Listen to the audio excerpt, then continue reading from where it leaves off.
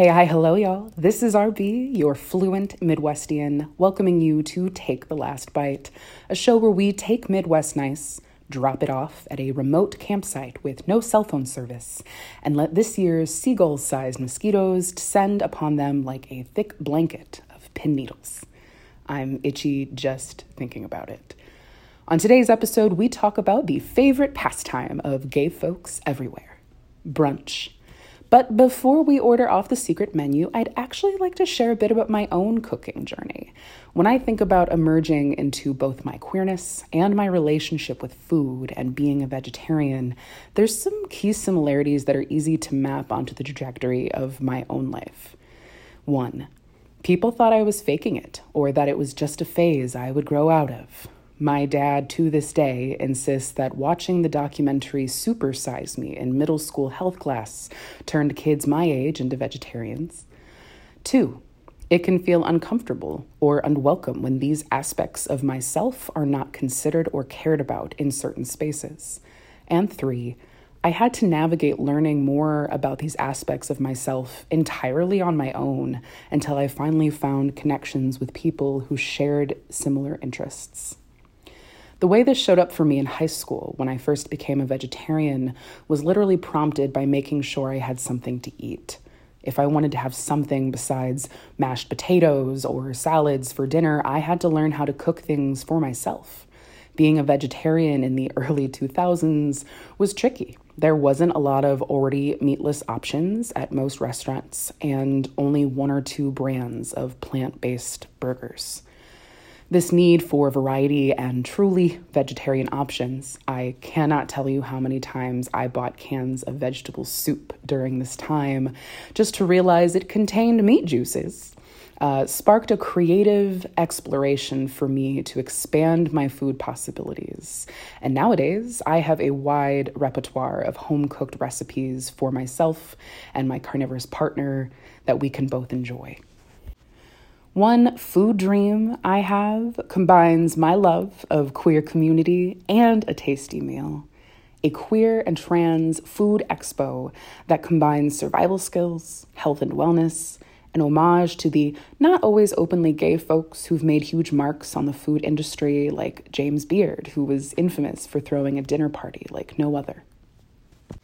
A place where queer folks, especially those who have a strained relationship with family, who traditionally pass down recipes and ways of making food as a skill, as a gesture of love, as a thing that brings people together.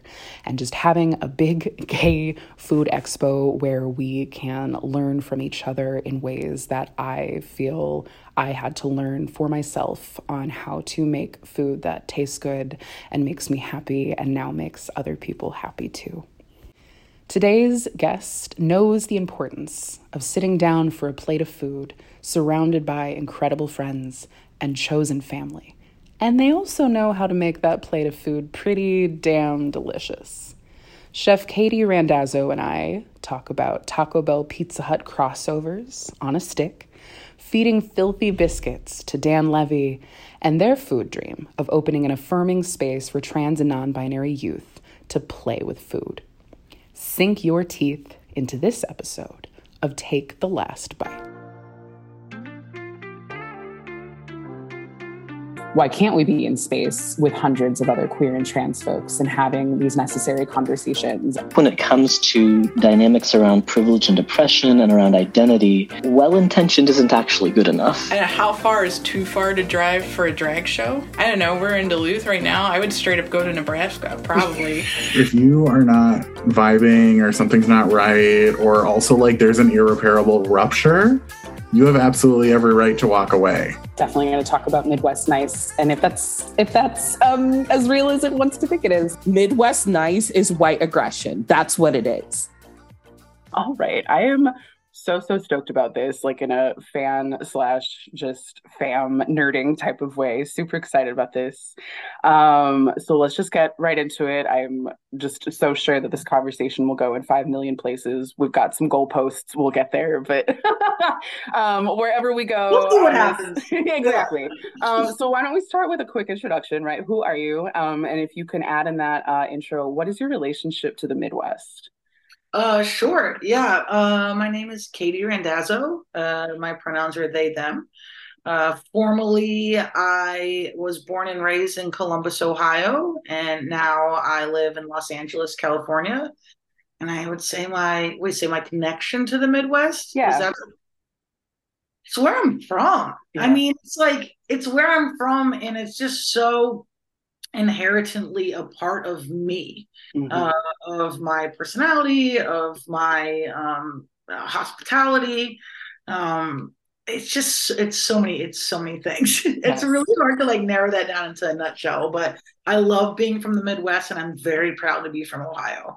Yes, I feel that. I feel the like you can't really explain the Midwest to anyone who's not in the Midwest, but we ask Mhm. this question of everybody who comes on, and like everybody's answer is just so different in such a great way. But I also know exactly what you just said about just like it is kind of the guiding light of all things. Just it means Yeah, something to be from the Midwest, which is also a lot about what this podcast is for, because folks don't understand that, you know? it's really special to be from the Midwest. Like I think Hmm. people kind of give it a little bit of a knock, but Yes. there's so much personality, there's so much character, there's so much hospitality, Hmm. um, great manners. But Sometimes, but yeah. but there's also the assholes and the Exactly. people that you don't want to associate yourself with. So, but when you land in the right pocket, you're in a really good place. Yes.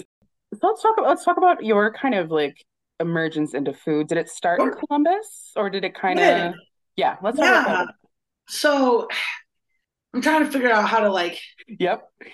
put this into cliff notes, if you will. Sure. My mom was like one of those people who was ahead of her times with food. Okay. I'm a product of the 80s, and like most kids around me in the 80s were eating like Chef Boyardee and like Yes. getting Pizza Hut delivered and like not nachos, Doritos, and like Hmm. shit from a can, processed, Yes. quick stuff like that. But my mom, we had a garden. We grew like mostly Right. all of our own vegetables. Everything was whole wheat, organic, all that stuff. So, and then she was always putting fun and different and unique food in front of us. And so, as a child of the 80s, I was pissed that I couldn't have Little Debbie's and mac and cheese from a, and I couldn't trade my lunch with anybody. And when my friends would come over, they would pack like apocalypse bags of like goodies, you Yes. know. And when my cousins would come over, my aunt would send them with like a grab bag as well because everyone was like, what the fuck is this shit? Uh, and I was grumpy and frustrated Yeah. because I wanted those other things, but like, and then I so pre keep that in mind. And then Yes. my first job was at Dairy Queen when I was Solid. 15 or 16 years old, and I was hooked. I was just hooked. I loved making the Coney dogs. I loved making the blizzards. I loved the act of service. I loved watching people get instantly happy when I handed Hmm. it something that they were craving. And it was also one of the first places as a queer person, although I didn't know I was queer. Well, I knew, but I was raised Pentecostal, and so it was a little, Oh, yeah. So it took a little bit of time, but like holding on to that secret and being in an environment where like people didn't care who you were, they yeah. just wanted you to show up and do a good job. Hmm. So it was kind of one of the first places that I could start to get comfortable in my own skin and start that process of coming out. Um, and then I just never looked back. I've been in restaurants since I was 16 years old. And as I moved from chain to chain restaurant, because Columbus is actually the fast food chain capital. I didn't know if you knew that. Oh, no. Fun It's fact. a Okay. fast casual fast food test market for the country. Okay. So they're everywhere.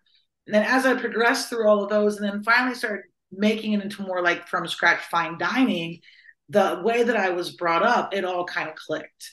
Um, and so that's where even though I was angry and grumpy with my mother at the time, I'm very grateful to her for introducing and putting all these things in my life now as an adult and as a chef. I like recognize, know how to work with and familiar with, so Hmm. I like to turn my food from classy to trashy, from trashy to classy. So I Beautiful. take all that junk food that I wanted when I was a kid and then I use the ingredients that my mom raised me with and turn it into something that's a little bit more health conscious. I love that. Do you ever watch what's it, Fast Foodies, the show? I don't watch. Oh, highly recommend. So it's All right, let's Justin check it out. Sutherland and I do Kristen love Pierce. Justin Sutherland. I So know. much. So both of those two together is majestic. And I can't remember the other chef's name off the top of my head. But the premise there is they bring in like a guest, and then the guest talks about their favorite fast food, and then they have to replicate it as one part of like their self-proclaimed challenge. And then the second set, I know this is like right up your alley. The second set is that they kind of like make a high-end version that is reminiscent of the tastes of whatever the fast food item is. So they've done like Taco Bell, Pizza Hut, or maybe it was I Domino's. love Taco Bell so Yeah, hard. no, I see that in your bio, and I'm just like, we are the same person. Yes, they're building a Taco Bell. It's the healthiest fast food, y'all. I'm telling you, it like as a vegetarian too. Like I get so many more options. I can eat a veggie burger any day. Hook me up with every type of bean wrapped in every type of tortilla you can.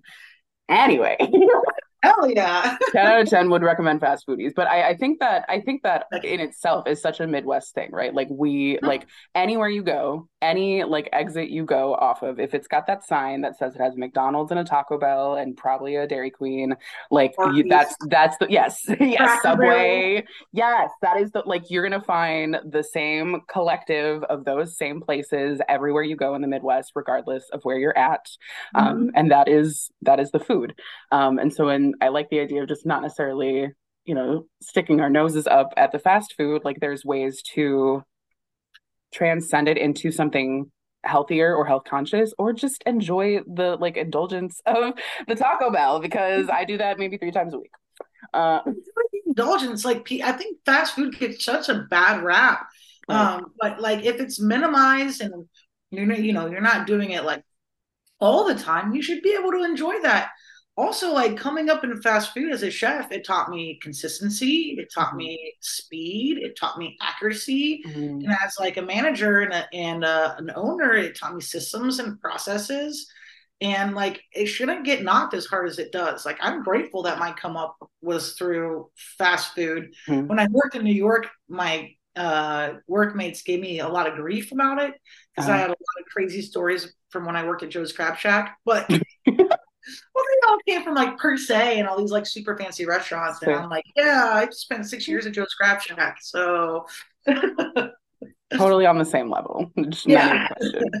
I like the idea too. I guess I don't like the idea because it's kind of a catch-22, but like you named, and I've seen that you name this in other kind of articles and interviews too, right? Like that fast food / food service was a place where you felt a sense of belonging. And then as you emerged and came into an understanding of queerness, like that was a place where you were held in that fullness in a way that sounds like it was very affirming and comfortable for you. Can you talk a bit about that and just like when the light bulb went off, how like being in the food industry kind of like nestled that for you? Like, what was that like? Sure. Yeah. I mean, I guess I came out as bisexual first because I feel like almost everybody does, right? It's a step. I was like, I'm gonna put my toe in the water and see how my people around me react. Yeah. And I remember I was working at Joe's Crab Shack at the time, and I came out to my workmates, and they're like, "Yeah, we don't care. Just run this food over to table 27. Watch out, that kid's a spitter, right?" Like. So like that, like, and they're like, yeah, we love you. We don't care. Like there's queer people all around us, And I think I'm trying to find my words. The thing that I find the most beautiful about working in restaurants is the family that gets created. And it's dysfunctional and it's messy, but like at the end of the day, everyone's there for each other. And that's what happened for me in this environment when I came out as bisexual first for like 3 days. And I was like, I'm full-blown lesbian. It took me a little bit more time to get to the non-binary just because of my religious upbringing. And I was terrified of my mom just like not being able to understand or accept or hurting her. So yeah, I don't know. Does that answer your question? I guess like I'm getting a little bit lost and maybe have to talk to my therapist after this, but sorry. No, it's okay. But I felt this automatic sense of belonging. There was no judgment. People did not care. They just wanted to see me happy and they wanted me to show up and do my job. And I was still part of the family. So it made that process of coming out to my family a lot easier because I already had support in another way. And when I told my bonus mom, she was like, "Yeah, we've known since you were 5. Like, why do you think we always had the gay pride parade on TV?" Because I had this very dynamic where my mother she doesn't like the word religious, she doesn't like the word Pentecostal, she doesn't like the word spiritual, but she has a very close connection with God in ways where in very close connection with God that we can get into another time. And my dad and my bonus mom are very liberal. So I was like, right, I had this other view into the world, but they were also very respectful at the same time of honoring the way my mom wanted to raise us. So it was, they wouldn't shove things in my face, but they would like have the gay pride parade on TV in the background. It was just like subliminally there. And my dad was like, "Yeah, well, it's not what I would do, but I'm not you." And my mom fasted for 40 days. So Lord. And my siblings were very very supportive and still are very supportive to this day. So and my mom is great. It took a lot of work and a lot of communication, a lot of hard conversations, but we got there.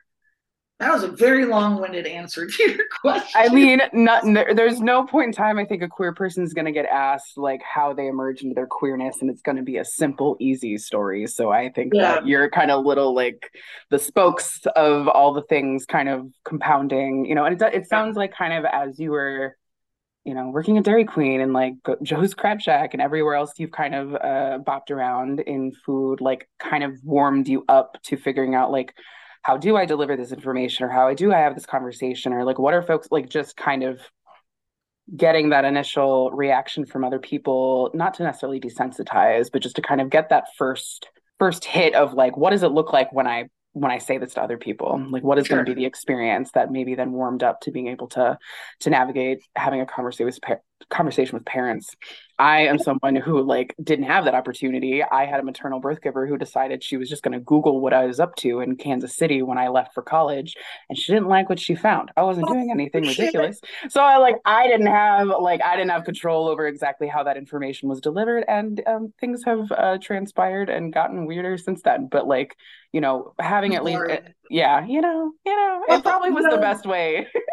But then we always have chosen family, So exactly. And I think the ways in which we find that, are so multiplicitous, right? For you, like food spaces. I know for me, going to college was kind of the first time I felt like I'd known other gay people, but it was mostly gay men when I still lived in St. Louis, Missouri. And so then moving away for college, I was like, oh, I'm not being monitored or watched, or the people I'm associating with aren't necessarily being as closely watched because I have family in, at home.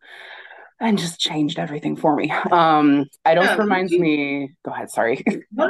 Tangenting away. I was reminded too. I think it was in our first season of the show. We brought a few queer folks who work in like the microbrewery like industry. All of which were based in Minneapolis, and I just very much remember and appreciated being in conversation with them about how like there's so much, even though like, from a safety perspective, right, you have to take the item you're creating very seriously. There's a lot of play and malleability and like just newness and freshness, and that there's a lot of queer folks who gravitate towards hospitality, because there's just so many job opportunities, but like we are very highly saturated in those fields, but maybe not always seen in that way, right? Like we don't, we're not getting the primetime TV slot shows necessarily. And I definitely want to get to that point about representation eventually too. But I'm kind of connecting to the conversation with those microbrewer folks of just how different it feels to kind of have some level of control and comfort in their workspace that doesn't always come with, your standard corporate 9-to-5 job. So making some connections there for sure. 100%. 100%.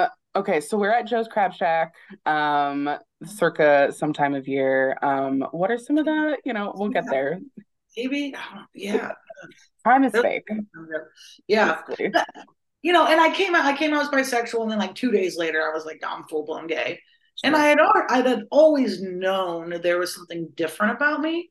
Um, and when I came out as lesbian, God, I think I came out before. I think I came out to some friends before Joe's, but really came out like at Joe's. Um, but I always knew there was something more, but I didn't know what it was. Yeah. It wasn't visible, Hmm. and I didn't see it anywhere else. Hmm. There's only like super butch women, or super femme women. There was nothing in that like little in between, or there was, or only or trans. And Yeah. I didn't feel like I was necessarily trans, but I didn't feel like I was necessarily a lesbian. And I, for a very long time, um, I just hung out in this space of like, well, it just has to be good enough because I don't know what my other options are. So I'm just going to deal with it, Hmm. which led to like a lot of self-hate, a lot of self-deprecation, a lot of self-medication, like I like to call them the selves. uh, came to, and it wasn't until I was on a dating app, um, and I met this girl named Hannah, and she and I are incredible friends. And she is she was a surgeon for the queer and trans surgeon for the queer and trans community, and still is a doctor for the queer and trans community. She's amazing. And we just kind of started talking, and she just naturally started using they them pronouns with me. And I was like, oh, this feels so good. And I had like been thinking about it for a while, and kind of been like exploring what non-binary meant. And I was like, oh, this feels right. This feels good. This feels like what I am. Hmm. And so it wasn't until my 40s actually that I came out as non-binary. So not that long ago. Hmm.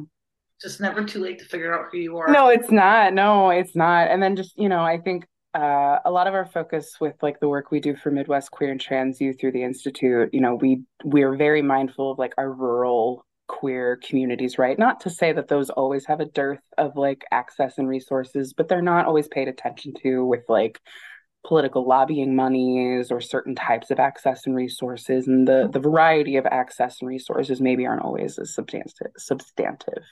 Um, and so we talk a lot about like possibility models and how folks are able to even see what all their options are.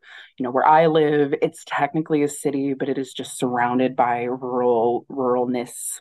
Right. And I encounter a lot of students like doing the work that I do, where they kind of come in and they have this very prescribed understanding of what like being trans or queer is necessarily supposed to mean. And so I find that a lot of my labor really revolves around like not discouraging them, but kind of getting them to slow down just a skosh to kind of look at like where have you collected your information up to this point, to be able to make informed decisions that make sense for you. So like truly looking at the menu and not thinking that there's like this Amazon wish list or checklist of ways of Right. things that they need to like work through to then achieve their, personal image of what they want to be as a trans person. And that gets tricky because it's usually rooted in they've only ever seen they've read a couple things or they've seen a couple things, and there's plenty of information on the internet. That's a great thing that probably didn't exist in quite the way it did Right. 30, 40 years ago. And it still means that they don't necessarily get to like metabolize that information with someone. They just kind of have to figure out what that means for them. And that's still a really unfortunate, Yeah. complicated experience for folks because Yeah, 'cause I think a lot of people think where you either have to be option A, B, C, or D, right? Like you have, then they're hard cut out, and this is exactly what it is, and this is what you have to look like, and this is how you have to act, yeah, this is how you have to be. But they don't realize, like, hey, you can mix A with F, you can mix C with B, right? yes, Like you don't have to be this idea of this cookie cutter thing. Like explore your feelings and don't be afraid of your feelings and talk about them and talk to other mhm, people and do the research and figure out, because you don't have to just be put into one box necessarily. Like we've worked so hard to get out of those boxes. exactly. Let's explore them more. Let's like dig into it, you know? Mhm, exactly, exactly, exactly. And here we thought we Um, could eat about food. it's all related. It is all related. This is called Take the Last Bite. We're talking about food and gayness at the same time. Yeah. It's beautiful. There was a thought that I had and it went away, and I want it to come Sorry. back. No, that's not you. That's me. Oh, it was another connection, I think, talking to the brewers once upon a time, is we kind of talked about like hospitality culture also Mhm. having its limitations because things are very gendered. And I guess I'm curious, like, what has been your experience, emerging into your non-binary identity and kind of being in spaces where the professionalization of food service can sometimes impose, like, yes, sir, no, ma'am, etc., and like how that has shaped out for you. Well, I will say that's a very good question. I fortunately have been in environments where I've been able to control that narrative. Beautiful. So, like, I opened my own restaurant in 2018 called Ambrose and Eve. Hmm. Sadly, did not make it through Hmm. COVID. But one of the things we worked with our front of house staff on, and this is before I came out as non binary, but I had been misgendered my entire life. Um, and there was an instance when my former business partner and I were in Washington, D.C., where no, we were in New York, and I got misgendered pretty hard. And even after I corrected the bartender, he continued to misgender me and was pretty aggressive about it. Mm-mm. And so in that moment, we decided that we would not use pronouns in our restaurant for our guests. Someone came to the table, how's everyone doing today? How are y'all? And so that no one would ever unintentionally feel uncomfortable. Mm-mm. Everyone would always feel welcome. And that's something that I, have tried to do in the places that I have worked since as executive chef and as managers. Because I think it's really important because, we don't have, I, I, I think like we kind of have a responsibility to change the narrative for Yes. ourselves, Yeah. right? And like there's ways that you can talk about it and educate people without being aggressive to make them feel comfortable as well, because Hmm. it's just as equally uncomfortable for others as it is for us sometimes. Hmm. Um, and sometimes too, I'll just go and when I introduce myself, I start a new job. Hi, my name's Katie. My pronouns are they, them. If you have any questions, please let me know. I'm open to talking about it. And since moving to California, it's been pretty easy too because it's definitely just like a more liberal space. Yeah. So I personally haven't had too many run-ins with it, and I just do my best to educate and to change the narrative in the moments when I have. Hmm. Yeah, and I think that's super valuable. And like on one hand, it really sucks when we kind of have to like take on the additional role of like educating in spaces where like, oh, I'm just trying to come in and eat my meal like everybody else or get my drink like everyone else. And it's sometimes not that simple. And we pick that battle if we're like the customer at that point, right?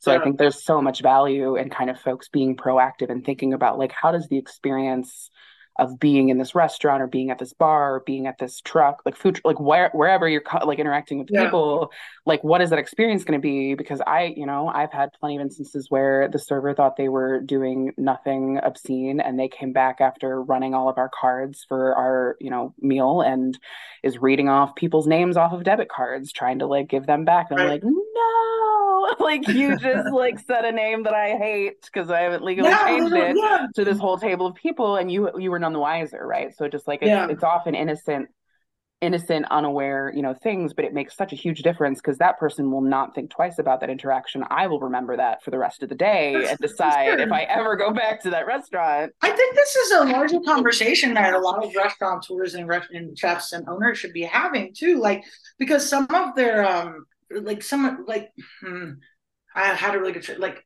two things. One, Yes. like, some people will be like, well, what do I do when I walk up to a table of people that are eating? Like, hi, my name is so and so. I'll be your server today. What are all your pronouns? Right? It can be like a little like awkward and uncomfortable. But I do think the narrative is just like training and not training, but Mhm. pivoting to just not using gender pronouns when you're greeting people because you Right. never know. It's funny too because at the last job I had as executive chef, I also was like it was a little cafe and I was very interactive with a lot of the customer base. Mhm. And I know that I'm pretty androgynous and can be a little confusing to people sometimes. And a gentleman heard my name, Katie, and called me ma'am. And I was like, actually, my pronouns are they, them. And I just like, well, for whatever reason in that moment, wanted to have the conversation with him. I don't want to judge him, but it was like a cis white guy. He was an older gentleman, and he just seemed a little like, I don't want to judge, but, and he was like, they, them, what's that? Oh my. Like, well, I'm non-binary, you know. He goes, are a lot of people doing that these days? Yes, in fact, they are. I was like, well, more than you think. And then we ended up having a really great, like, 15-minute conversation about gender and pronouns and not assuming. And he was very receptive and appreciated that I took the time to have a conversation with him and to educate him and to correct him. So I think, again, coming back, like, as long as it sucks that we have to be polite. Sometimes you don't want to be. I think having educated, calm conversations with people in order to make change is really important. And I think restaurateurs and managers and owners should be pivoting towards not using gender in greetings, and also change the signs on your fucking bathrooms. Hey, there it bathroom is. is so awkward for me. Like I've been physically pulled out of restrooms before. I've been told I'm in the wrong place. Like, I've gotten into many a silly conversation. I know more about bathroom like building codes than any normal person should who oh doesn't wow, work with like plumbing. Yeah, there's a whole lot that goes into like especially on like college campuses or other large buildings around like what legally is required for the literal holes, like the plumbing holes that exist in bathrooms. And like that in and of itself is its own big monstrous, silly thing that gets in the way of being able to do something as simple as switch signs. I do see a lot of restaurants, coffee shops, other types of establishments that have figured it out and like done whatever they've needed to do to make that work, and that's highly appreciated. And it's, you know, it's still not where it needs to be, and it's just one of those things that folks don't think about. And I think that, you know, when it comes to like food service, you know, especially the you know, caricature, if you will, of high fine dining, right? Is that like it'd be a huge culture shift to kind of like move away from this very like primp and proper, you know, yes ma'am, no ma'am type greeting, or just kind of a certain level of hospitality. And I see plenty of let's people. shake that shit up then, Well, bro. I'm saying I'm seeing plenty of people, you know, shake that up. I read a lot of memoirs by chefs, and I'm always really just like taken aback by just how casually they talk about kind of just this really rigorous kind of like vitriolic environment in kitchens, and I'm just like, you're not making it sound appealing.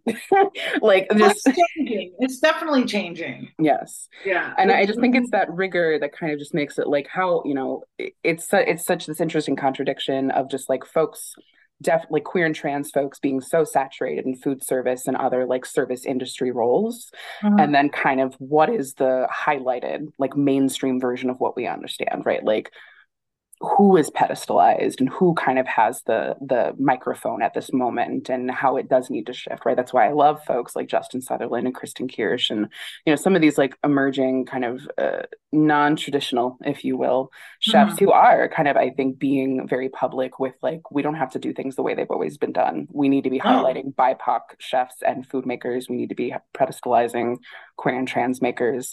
So I feel like we're headed in a really good direction.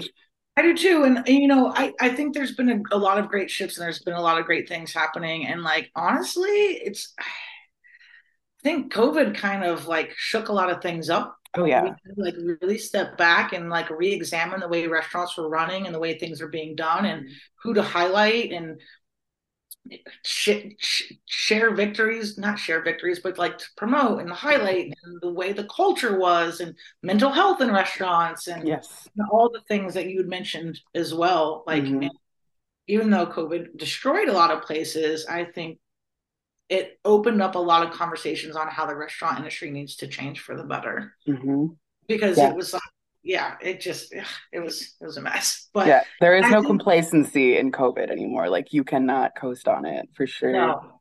And I think people are being more vocal and speaking out and talking about those changes, and it's really a beautiful thing to see. And I hope that I can be, you know, at the table and a part of those conversations as well. Well, it seems like you're already doing it, right? So let's talk about this, you know, casual little thing you did called the Big Brunch, hosted by the one and only like gay icon Dan Levy. Like, hello, He's so great. He's so great.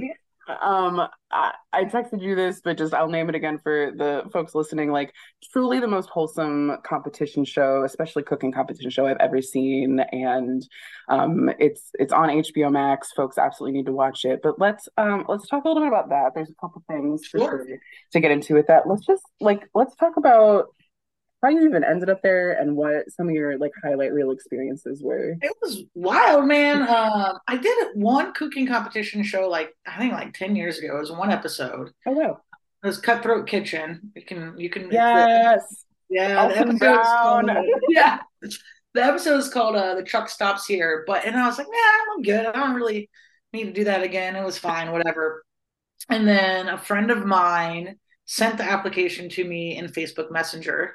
Okay. And her name is Brooke, by the way. Hello, Brooke, if you're listening. And I was like, nah, I'm good. But then I like read about, who was behind it, what the concept was, that it was about giving back, that it was about community, and it wasn't just like about a cutthroat competition. And I was Yeah. like, sure, yeah, I'll give it a shot. I applied. I went through a pretty rigorous uh, what do you call it? Like not tryout, but like there was a lot of steps to get to the Sure. finale, right? Sure. Went through a lot of processes, and I just kept making it the next round, Advancing. Yeah. next round, making the next round, and then eventually I got the call, and they were like, "Hey, you're going to be on. Yeah, we're going to be there in a week to film your hometown story." And I was like, "What the Whoa. fuck?" Yeah. So, and it all happened very quickly. And they filmed my hometown story, and then like 2 days later I flew to LA Jesus. where we quarantined in hotel rooms for 5 days. And during that quarantine, we weren't allowed to leave.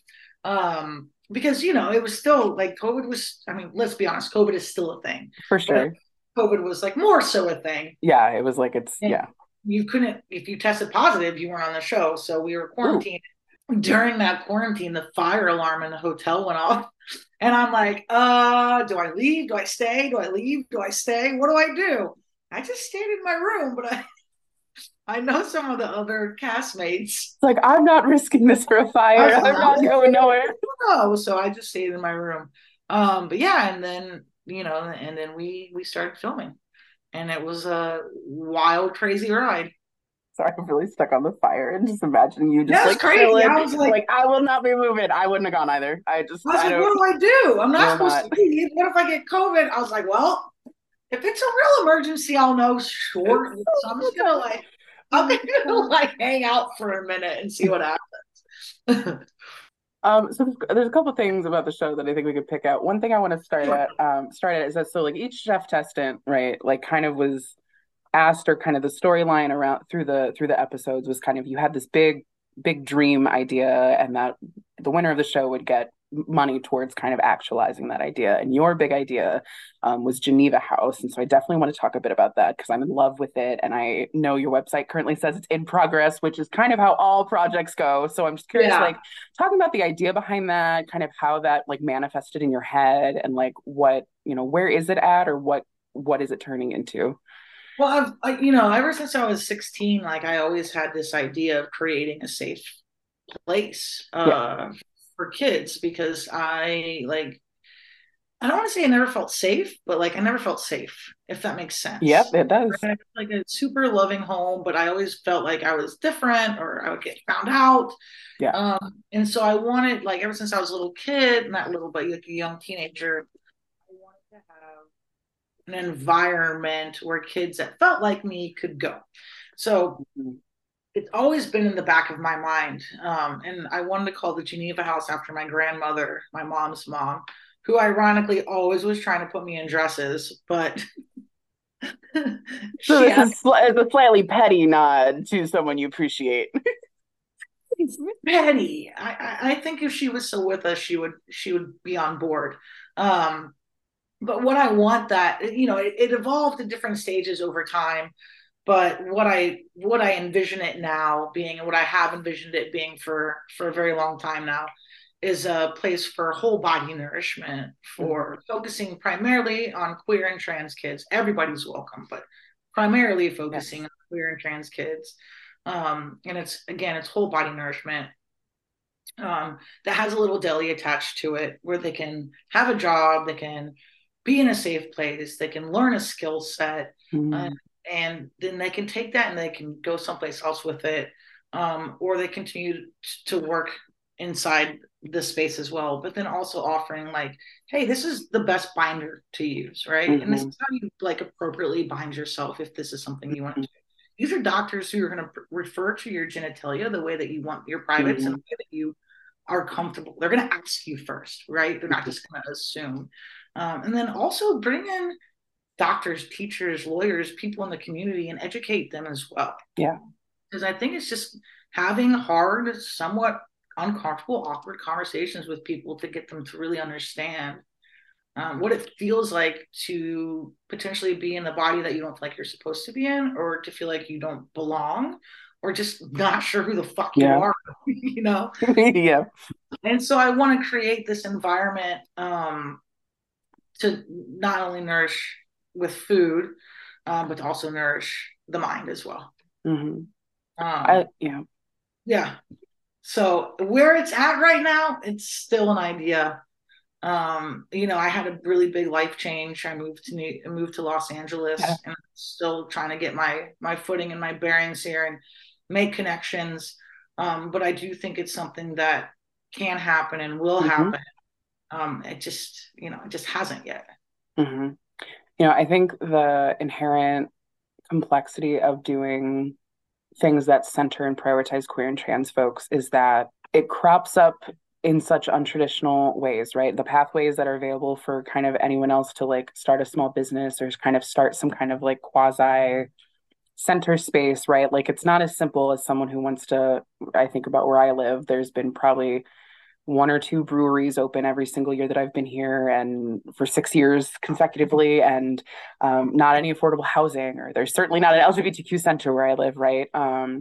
And just the inherent queerness of kind of just creating space where it doesn't already exist, or where you kind of have to like push in and make that happen, and then also have the bandwidth and the capacity mentally and physically yourself to kind of like fulfill and like complete something that would have so many significant implications, right? Like there's a lot of weight in the responsibility of creating space for queer and trans people, right? As a conference planner and a podcaster and a educator myself, right? Just like there's stress there because ultimately you're never going to satisfy everybody because our communities are just so expansive. Like it's not really a community, it's a multifaceted cluster of them. Yeah, well, it's expansive and it's also divided, which really bums me out. Really bums me out. Like we're all on some spectrum of queer, right? Why can't we all just like get along? You know what I mean? But yeah, you're right. I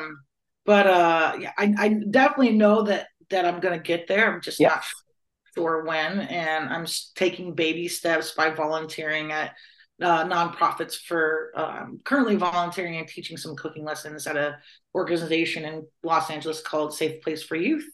And so just getting the foundation going is where I'm at right now. And I got to make some connections out here. I had a really hard time.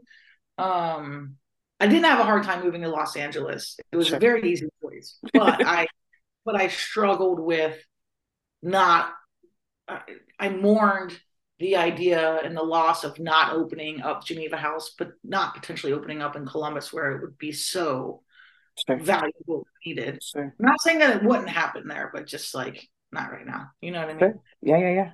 But yeah, that's kind of where it's at. Baby steps, getting my footing here. I have people that I'm working with as potential board members, and we're just kind of like planning.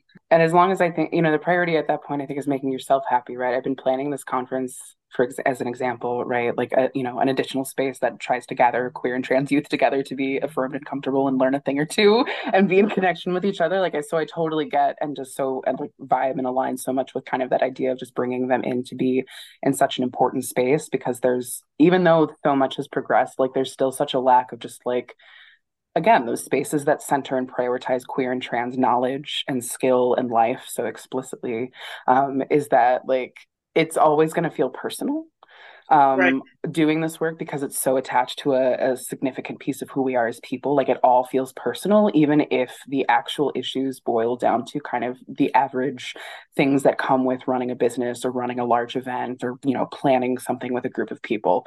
Communication, difference of opinion, navigating conflict, like those are all kind of the like baseline things, but it always feels so much more amplified and big deal and personal because it is a representation of who we are, not just something that like we're interested in or, a job that we have to do. And that feels so different.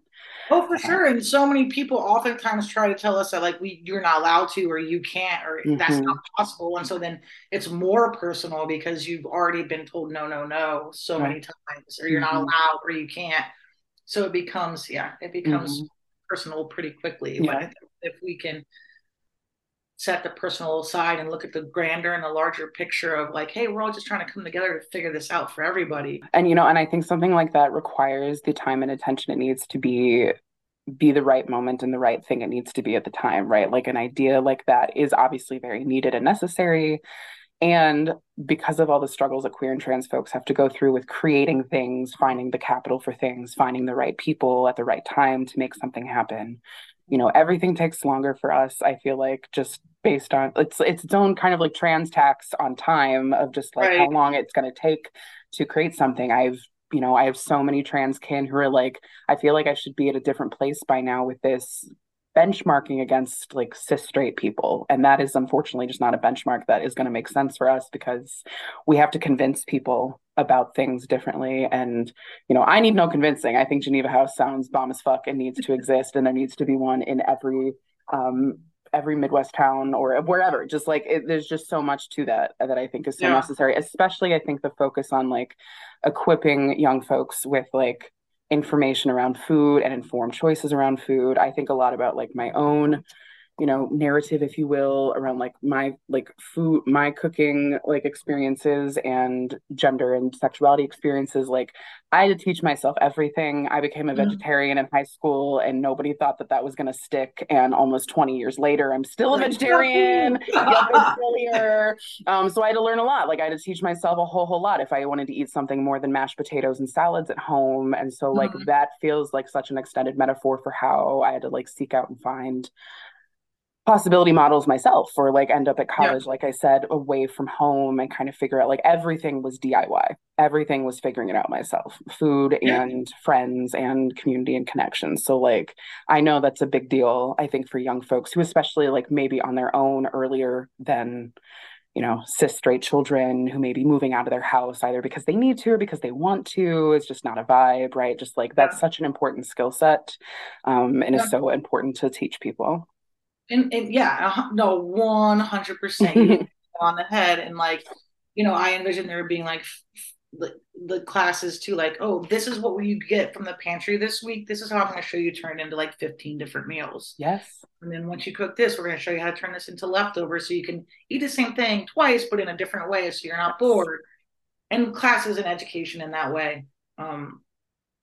I think it's really important. And if I had the funding today, I would be doing it today. But like you said, it takes us all a little bit longer to get there. So, but it will emerge at the time it needs to happen for the people it needs to happen to. I think so. Yeah. It gets really, you get so restless because you're like, this is such a good idea. Why is it not? Because society, because capitalism. It always comes back to capitalism. Like that's why. It's gonna take a little longer, and I need to be a little bit louder. And but I really feel in my soul that it's something that's gonna come to fruition. So absolutely.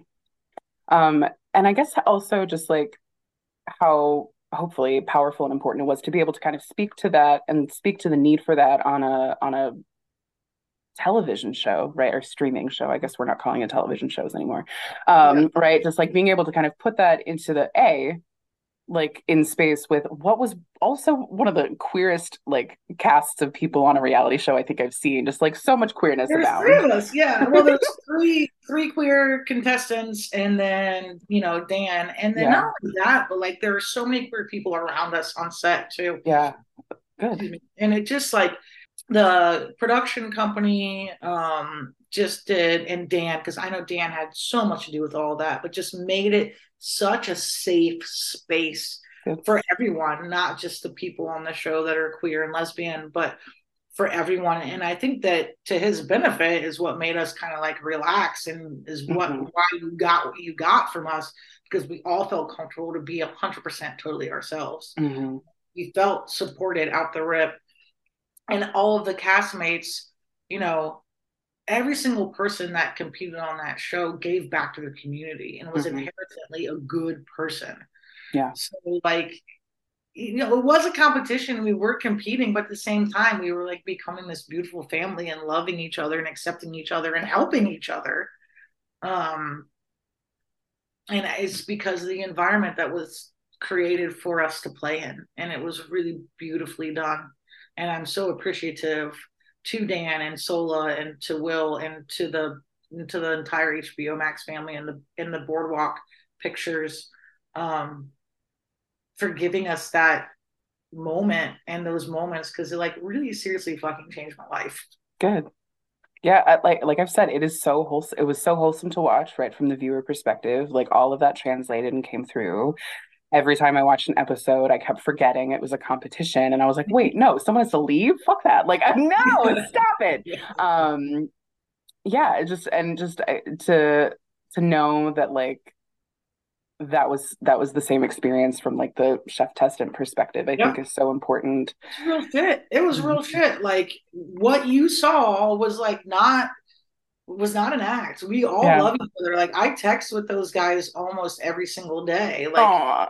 Yeah, like Jay sent me a voice memo today. Like I checked in on Roman because he's working on a grant for his place right now. Like, Dan, like I email, I write letters and postcards to them sometimes, so they get like snail mail and stuff. Like we fucking love each other.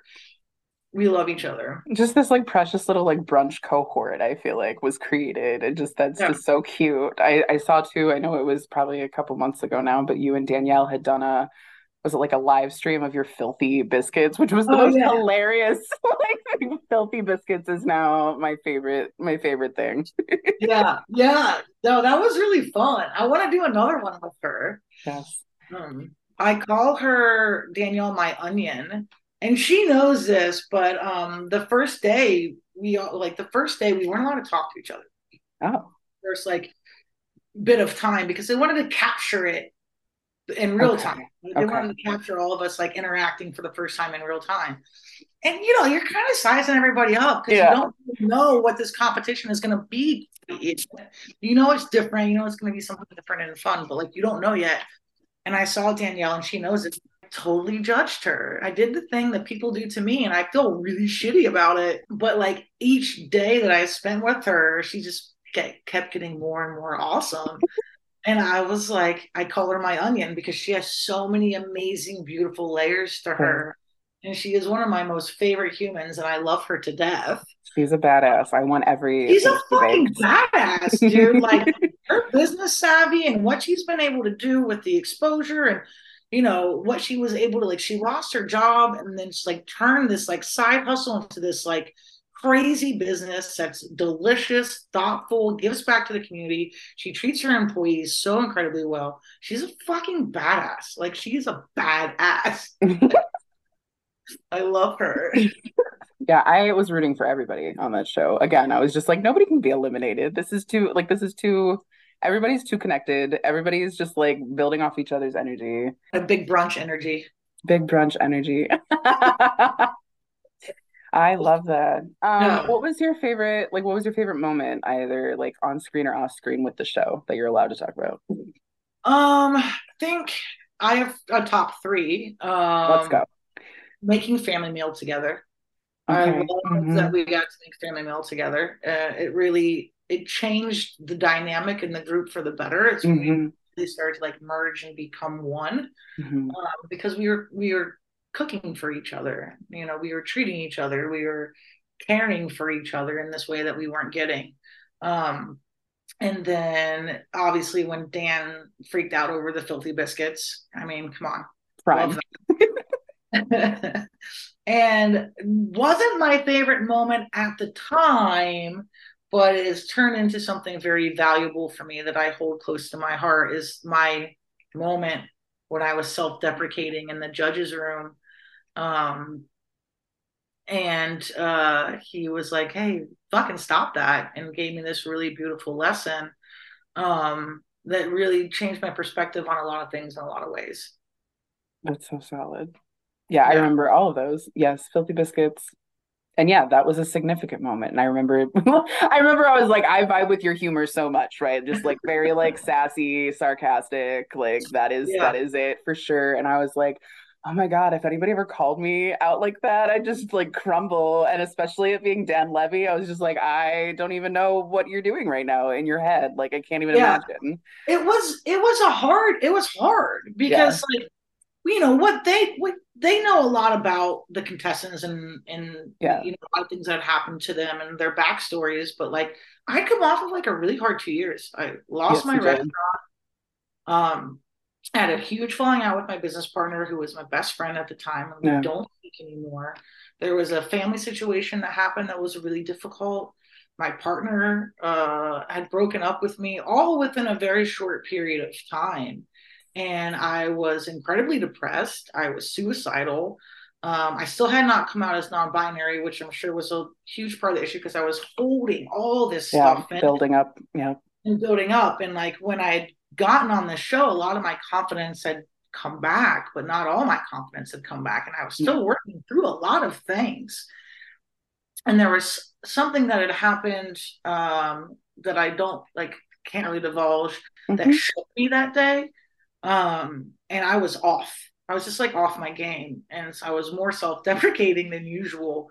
So it was hard. It was really hard to hear it, but I needed to hear it Hmm. because it was so true and it was so factual. Like I am good at my job. I did deserve to be there. My food was delicious. Like I needed to believe in myself in order for others to believe in me as well. Yeah. And it hit home super hard. And I'm glad. Like it sucked. It was a little embarrassing, but like I'm glad. I'm glad that it happened. And coming off that as well, a lot of people have messaged me saying how that moment helped them too. And so Hmm. like that's just a really great blessing also. I mean, it's a big fucking deal, and every person has self-doubts. Every person is going to have that negative feedback loop. Like that, it's a relatively common experience in general. Queer and trans people, like we do not want to give ourselves like the grace and the flowers that because we're No, so used to being pushed on and pushed out and pushed back hated on. on and Oh yeah. yeah. So it's just like, And well, I not guess if made everyone feel else like is gonna do, yeah. not made feel like we're worth anything. And then there's Yes. all this inner self-doubt. Yep. So I'm gonna beat you to it and I'll just rag on myself first. Exactly. Ta-da. Yep, You I make get fun of that. me first, so you can't do it, and then I don't Yep. feel nearly as bad about it. But like we are beautiful, Hmm. and we do deserve a seat at the table, and we do deserve to Hmm. be seen. And so I'm so grateful that I was able to have that opportunity to like show up and be visible for other non-binary trans Hmm. folks that like haven't seen anybody like themselves before, Yeah, someone who wasn't willing to be vulnerable about where they went and where they are now. And I take that as a very large responsibility, for and it sure. means a lot to me. It would not have hit the same if like there was a cis straight person on that like judging panel who would have said that to you because I would have been like, you don't know what you're talking about. For someone in community, right? For Dan Levy to say, someone who has probably gone through those same types of loops of just like as a queer person, like XYZ has happened, and so I'm going to put myself down first. Like it hits so different for that because Mhm. it was, it was public and it was on screen and it was there for everyone to see, and that moment was just between two queer people and is only going to make sense to a certain level of depth, I think, to other queer people. It will mean something for a lot of people, and there's a level of depth to that I think just really means something because queer people need to, lift each other up in that way because we're so accustomed just being like, I don't deserve this or I'm not as good at this, and that I think just added a whole nother Yeah. Well, finesse just so finesse to so that many moment. times we don't get the thanks, No, right? We don't get the correct. thanks so much because of our gender, our sexuality, how we present, and who we Hmm. are. And so, yeah, it hit Hmm. hard, but like Hmm. it made me more confident in a way. It made me like more vocal. It did a lot of things for me. Like it gave me the courage to move to Los Angeles. Um, That's a big deal. All that and a very special lady. But Oh, oh. Is there anything else you want to name about the show that was just like, those were your highlights, I know, but yeah, those were the highlights. I mean, do you have any questions about the show? so let's see. There was one challenge that unfortunately you did not get to do. We already kind of spoiled that, like you didn't get all the way through the challenges, Yeah. unfortunately. But there's one I was curious about just for funsies to kind of like head us towards maybe wrap up. Um, uh, there's a crossover challenge, and so they brought in like create the creator of the cronut croissant slash Right. donut, and then wanted folks to kind of create their own kind of crossover, mush mash situation. And I was Yeah. curious if you had any thoughts about either one that you'd want to create or one that you maybe want to see just exist. Do you think that someone, maybe if it's not you, needs to create this thing, this crossover? I have no fucking idea. I when I watched that challenge on TV, I was like, man, I would have been fucked. Like I really I don't know what I would have done. Um I I was very much playing into the Midwestern food, Yeah. which is definitely like my style. So I probably would have figured out a way to mesh like a Taco Bell play with a Pizza Hut play in some way, shape, or form, and deep fried it.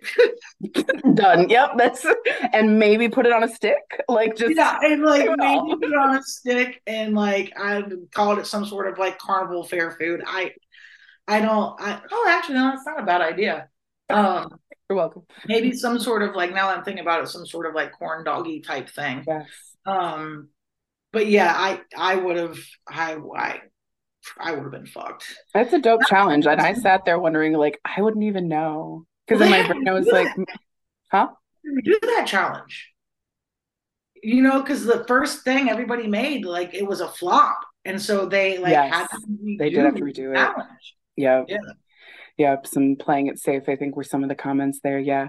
My brain was like, because I like to play along. In my brain, I was like, maybe like a crepe slash waffle, but then I was like, I think that would just be a Waffle House waffle because their waffles are very thin, but I will Yeah. fuck up a And Waffle House waffle any day. they're too similar too. Like a crepe and a waffle are very like it's Mhm. just a difference in batter, really. Exactly. So Exactly. But I was like, I'd roll it up and eat it, but that's definitely a Waffle House waffle at that point. something rolled, stuffed with cheese on a stick, deep fried, Midwestern, Done. Done. some way, shape, or form. No idea. Yes, I definitely loved and appreciated and knew that I was just like, we are very aligned. Just like, because didn't you do like a McDonald's play, like a do on Yeah, a it didn't work. And I know now why it didn't work. But when you're in those moments, you're like, yeah. and it's Well, it's crazy. not your own kitchen and everything's Know what it different. Yeah. is, you got all these nerves going on you. Are you going to go home first? And so, yeah, I try to do a McDonald's hash brown and I can do them and I've done them before. But I just like put it in the fridge instead of putting it in the freezer. Had I put it in the Mhm. freezer, it would have molded and it would have been fine.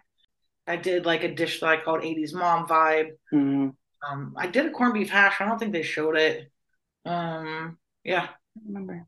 Yeah, just across the board. I like to call it fat kid food. Anything Yeah. that's like any of that. That was all fat kid food, very much reminiscent of like anything you'd get in the Midwest. I was like, yep, that I know exactly where you're not exactly because I didn't grow up in a Pentecostal household with a garden in the back, but I generally knew exactly where all that food was coming from. And I was like, yes, yes, and yes. 10 out of 10. Well, friend, I could do this for hours. So I don't really have like a big, bright, brilliant like end of conversation question, but just kind of gonna leave space for you to like add any or name anything or share anything that you might want to add before we end this recording. Yeah. Well, if you find yourself in Los Angeles, I would highly recommend that you come visit me at All Day Baby in Silver Lake. I've just recently accepted the chef position there, and I'm really Exciting. excited. Um, What's their vibe? it's me. It's you. It's so me. It's like super queer friendly. There's a lot of queer, trans, non-binary folks working there. The food is like super comfort food. They've got phenomenal biscuits. There's like banana cream pie, peanut butter pie, like brunch, like a brunch vibe. We're going to work on the dinner program a little bit. Right now they're doing a Vietnamese pop-up, but I think we're going to shift into something that is more in my wheelhouse. Okay. So you should definitely check it out. The owners are really great. They give back a lot to the community as well. Totally aligned there, which I'm really pumped about. And then if you ever find yourself wanting to donate to an organization similar to the Geneva House, until I get mine up and running, I do a lot of work with Safe Place for Youth, which is a nonprofit for kids who have aged out of the foster system or are unhoused, mostly focusing on BIPOC, queer, and trans kids. So I do cooking lessons for them right now, which is so cool. Really fun. I'm really, really pumped about it. Good. Well, this has been splendid. I'm so glad we were able to chat. Great. Yes. Thank you so much. Yes. Take the Last Bite is made possible by the volunteer labor of the Midwest Institute for Sexuality and Gender Diversity staff. Our larger work is sustained by the contributions of grassroots donors. If you would like to support the life-saving work of empowering, connecting, and educating Midwest queer and trans communities, please consider setting up a monthly or one-time donation at sgdinstitute.org/giving or hitting that green donate button on our website's homepage. Our inbox is open for all of your insight, feedback, questions, boycotts, memes, and other forms of written correspondence. You can contact us at lastbite@sgdinstitute.org. Particular shout out to Justin, Andy, Nick, Danielle, and Michelle for all of your support with editing, promotion, transcripts, and production. Our amazing and queer as fuck cover art was designed by Adrian McCormick.